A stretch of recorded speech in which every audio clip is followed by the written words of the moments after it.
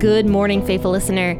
You are listening to the Bible Explained podcast, where the Bible gets explained. So grab your cup of coffee and stay tuned as we read through the book of Deuteronomy.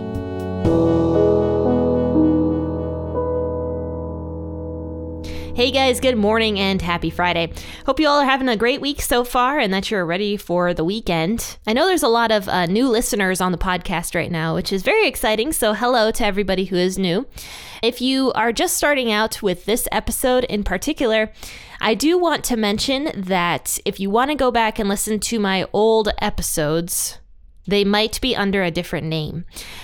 I've had a few people recently reach out to me and say, hey, we started your podcast from the beginning, but we can't find any of the new episodes. And that is because the podcast went through a name change.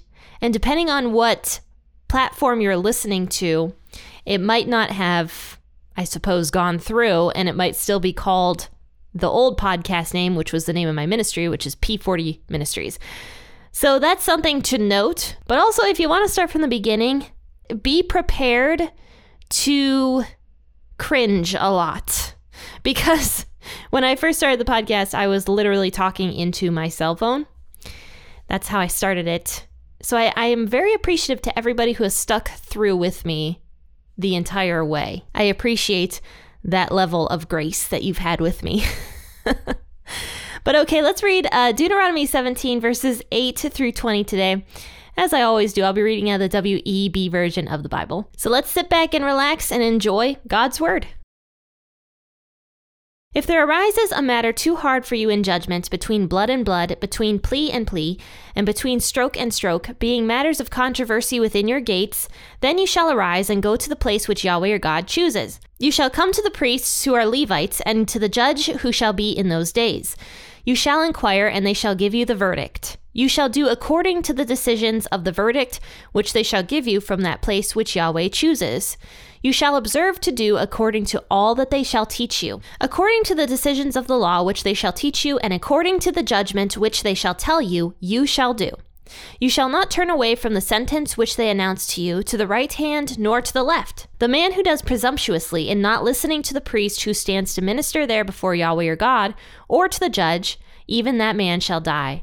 You shall put away the evil from Israel. All the people shall hear and fear and do no more presumptuously. When you have come to the land which Yahweh your God gives you, and possess it and dwell in it, and say, I will set a king over me like all the nations that are around me, you shall surely set him whom Yahweh your God chooses as king over yourselves. You shall set as king over you one from among your brothers. You may not put a foreigner over you, who is not your brother. Only he shall not multiply horses to himself, nor cause the people to return to Egypt, to the end that he may multiply horses, because Yahweh has said to you, you shall not go back that way again. He shall not multiply wives to himself, that his heart not turn away. He shall not greatly multiply to himself silver and gold. It shall be, when he sits on the throne of his kingdom, that he shall write himself a copy of this law in a book, out of that which is before the Levitical priests. It shall be with him, and he shall read it from all the days of his life, that he may learn to fear Yahweh his God, to keep all the words of this law and these statutes, and to do them, that his heart not be lifted up above his brothers, and that he not turn away from the commandment to the right hand or to the left, to the end that he may prolong his days in his kingdom, he and his children in the middle of Israel. It's really funny because my pastor just talked about this exact portion on Sunday. So it's like fresh in my mind, kind of. So that's a benefit to me. It's always fun when that happens, because then I can just take credit for everything my pastor says when I repeat it on the podcast. Not really, but anyway. So verse 8 through 13 is talking about the judges. Now there was one head judge. And we're going to learn all about the judges in the book of Judges. But then there was like littler judges that lived in each community that would, listen to the cases and then judge the people. So there was a bunch of officers and judges and leaders put in place in each city or province, or however it worked back in these days. But the main judge, I would guess, lived like in the center of Israel, near the place where God chose. Because you can see here in verse 9 that if a minor judge, in other words, not the main judge, if one of the minor judges has an issue that they can't figure out, or there's a huge dispute, or something is going on, and there's some sort of problem in their community that they just can't solve themselves, then they're supposed to go to the place that God chooses and talk to both the priests and also the head judge. So it sounds to me like that judge would live, I suppose, in the center, or wherever God chooses to have his temple. He or she would live in that area close to where God chooses. So it says here that you shall come to the priests who are Levites and to the judge who shall be in those days. You shall inquire, and they shall give you the verdict, and you shall do according to the decisions of the verdict, all which they shall give you from that place which Yahweh chooses. So the verdict was absolute. If the judge or the priests told one of the more minor judges to do something, that judge was supposed to go back home and take care of it exactly the way that he was advised to do. Now, all of this is God like putting a chain of command in place. The judge, the head judge, was supposed to work side by side with the Levitical priests in order to help Israel. The judges had a huge role, and it wasn't just judging people or hearing cases. Sometimes you can see that the judges end up being warriors and going out to battle and saving the Israelite nation from the hands of whatever enemy. You'll see that a lot also. In fact, most of the judges, I would say, had some hand in saving Israel from some sort of war that they were having. And so, yeah, the head judge had a really, really big role. It wasn't just so much judging Israel, but it was also, in a sense, being the leader and a prophet of Israel that was able to talk with God and also talk with the Levitical priests to help Israel as a whole in many different ways, many different capacities. Now, in every single case, God was the one who appointed judges. He picked them out directly, and they were the chosen judge. And because of that, because they were like God's chosen person, similar to Moses, actually, I would say Moses was the first judge of Israel in a sense. You can see many times in scripture, actually, when the people start to rebel against Moses, that God gets very, very angry at the people because God specifically chose Moses for that role.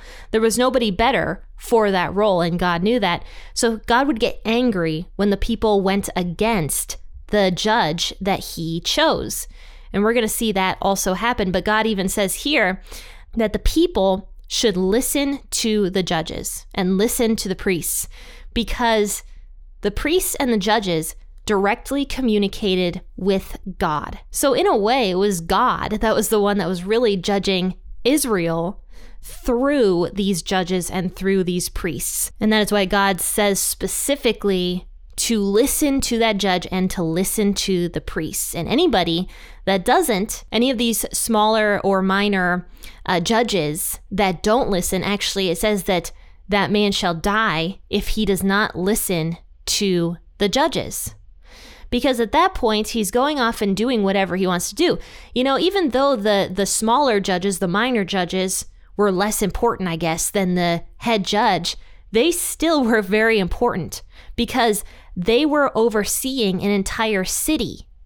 And if this judge that's overseeing a city just decides to do whatever he wants to do and turns away from God's words, then that can cause an entire city to also turn away from God's words, because they might respect that judge, they might listen to him, other people might listen to him, and then it just gets worse and worse and worse, and the people begin going astray from God.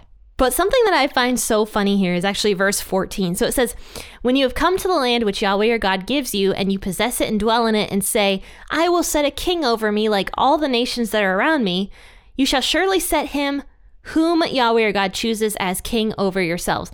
I find it really funny that God is already knowing and telling his people that they're going to rebel against the judges. I find that just absolutely hilarious, because the people always wanted to be like the nations that surround them. And we'll definitely talk about that, and we'll definitely go into that. But the Israelite nation shouldn't have been wanting to be like the nations that surrounded them, because the Israelite nation was supposed to be set apart and they were supposed to be holy, just as the church is nowadays. And you can see the problems that happen now when the church is like, I want to be more like the world, or I want to be more like this other more progressive church over here. You can see what happens to churches when they begin to go down that route, because the church is supposed to be separate and is supposed to be holy. And unfortunately, the Israelites always wanted to be like the surrounding nations. They always wanted to be the same as the rest of the world. And God specifically tells them so many times, he's like, don't be the same. You are set apart. You are holy. You are holy. You are holy. So don't be like the world.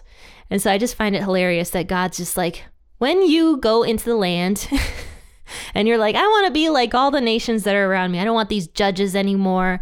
I don't want any of this. I want a king like all the other nations have.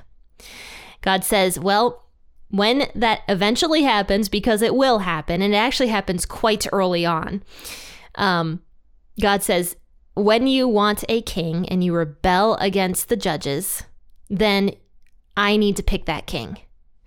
So my question was, how is a king different from a judge? Well, a king has more authority than a judge would have had. A judge was under God. A judge was similar to how we see Moses being, and we're going to learn more and more about the judges as we get into those books. But a king had a lot of authority. And because a king had so much authority, and the people gave that king so much authority, we're going to find out that the king kind of replaces God. And what I mean by that is that the people want the king more than they want God's words through the judges. That's what I mean by that. So a king is kind of independent. A king isn't necessarily a prophet. He doesn't necessarily listen or hear God's voice. But even so, God says, I'm going to choose that particular king that you guys want over yourselves. But then the rest of this is just talking about rules for a king. Now, this is fascinating because just think about this. These rules regarding a king had to have been from God. Because how could the people in this time period, hundreds of years before Israel even gets their first king, how could the people have possibly known to write eventual laws for a king? I mean, this is prophecy. Israel established judges very early on, so they couldn't have possibly known to write eventual future laws for an established king. And that's why I just know that this is specifically from God. It's just so interesting. But anyway, God goes on to state rules for an eventual king of Israel. And he says, first and foremost, the king should not multiply horses, and he also shouldn't multiply wives. That means that a king didn't need to be trusting in his war horses, in his chariots, because God still was the leader of Israel, whether the people wanted him to be or not. God was still the leader, and God was still going to help the Israelites in battle. And so God says, don't multiply your war horses, O king. And secondly, don't multiply wives. This means that a king had to have one wife and one wife only, because two is a multiple. So God says, don't multiply wives. He tells the kings specifically that they need to have one wife, and that's it. And the reason for this is because marriage, biblical marriage, is between one man and one woman and has been from the beginning of time. And secondly, God talks often about how a woman can often sway her husband into like bad things. We see that even in the very beginning of time with the Garden of Eden, where Eve kind of persuaded, in a sense, Adam to eat that fruit, even though Adam knew it was wrong. But women can sway their husbands to do wrong things. So if a man has a million wives or whatever, I mean, who knows where his heart's going to be. And on top of that, a king did not need to be seeking after self-gratification and self-pleasure. That was not the point of a king, a biblical king anyway. But then after this, God also says, don't return to Egypt, because you guys came out of there. Don't go back there. I don't want you guys to go back there. And then he says also that a king should not multiply money to himself. He shall not greatly multiply to himself silver and gold. So a king could be rich, He could be wealthy, but he shouldn't be multiplying silver and gold to himself because that is greed. That is wrong. So God is laying down these ground rules for his kings. He's saying not a ton of war horses, only one wife, not a bunch of gold and silver, and also don't go back to Egypt. There are 4 rules for a king. We're going to find out one of the most famous kings in all of Israeli history was King Solomon, and he broke every single one of these rules like 100-fold, if not more. He had 1,000 wives and concubines. Solomon did. I mean, man, 1,000 women around you, that's just too much. And then he also went back to Egypt for his war horses, and he had 1,000,000 war horses. And also he married a daughter of Egypt, a princess. And also, he multiplied a ton of silver and gold to himself. He was the richest king in all of Israel. And yet, he was the wisest king also in all of Israel, which is absolutely fascinating that somebody so wise could break every single one of God's rules. But we'll talk more about that later. But after this, the last couple verses talk about how a king needed to be in line with God's word. He needed to be actively studying God's word, actively listening to the priests, and actively doing all of the laws in the scriptures. The Bible isn't just a bunch of rules and regulations that God puts in place to make people miserable. That's not what they're for. They are guidelines for life. They are God's words to us. And since God designed us and God created us, he knows how we best work. And the laws are put into place to show people how they're best going to work. In fact, all of the Bible is put in place to show that. And if people stray further and further away from the design that God created them to be, they're going to be unhealthy, unhappy, unfulfilled human beings. And they're going to be terrible leaders also. So if you're a leader in your community, the best thing to do in order to learn how to better lead others is to listen to scriptures. I really like Dave Ramsey. I talk about him a lot actually on the podcast. I like him. And one of the things he says, because he advises many people about money, he says that even if you're not a Christian, go and listen to the book of Proverbs, because the book of Proverbs is one of the best books for learning how to handle your money. And Dave Ramsey himself applied a lot of the principles he read out of Proverbs to his own life, and that was when he started gaining wealth. So, I mean, the Bible has so much wisdom in it. The Bible is a guidebook for our lives, and it's also God's words to us. So we should be actively reading the Bible. And that is why I tell you guys on this podcast, don't just listen to what I have to say, also read it for yourselves. Because look at this king right here. He had the Levites to tell him, all the words of the scriptures, but God commands this king to actually read it himself. It says in verse 18, "The king shall write himself a copy of this law in a book out of which is before the Levitical priests. It shall be with him, and he shall read from it all the days of his life, that he may learn to fear Yahweh his God, to keep all the words of this law and these statutes and do them." So it's not just about going to a church service and listening to the preacher, or tuning into this podcast and listening to what I have to say. You got to go in and you got to read it yourselves. Because if a king had to do it, even when he had like the best Levitical priests around him all the time and the best prophets and all these people to teach him the Bible, God says, go into it and read it yourself, because that is how you're going to learn the most. And that is very true. When I am reading the Bible myself, that truly is when I learn the most, because the Holy Spirit comes and talks to us. The Holy Spirit guides us through the Bible, and he helps us along with it. He helps us to understand it. In fact, it says that the Holy Spirit specifically is a counselor, and he's the greatest counselor. And that is why I think reading through the scriptures yourself is so, so important, because that gives the Holy Spirit access to you, and you can hear the Holy Spirit more directly than you can if you listen to this podcast or any other sermon or whatever else. And I'm not saying that you shouldn't listen to biblical podcasts or sermons or my podcast. That's not what I'm saying. But always, always go back through and read it yourself. If you liked the podcast and you want to share it on your social media platforms, please do. And please also write a review and click that 5 stars button on whatever listening platform you are on. Now, faithful listeners, I just hope that you have a wonderful weekend. And by the way, I want to talk to you guys about something. I have an idea for another book that I want to write. And I'm very excited about it, but I'm not going to spill the beans about it just yet. I'm going to actively work towards it. And by the way, this is something I thought of this morning, so whether this comes to fruition or not is to be determined.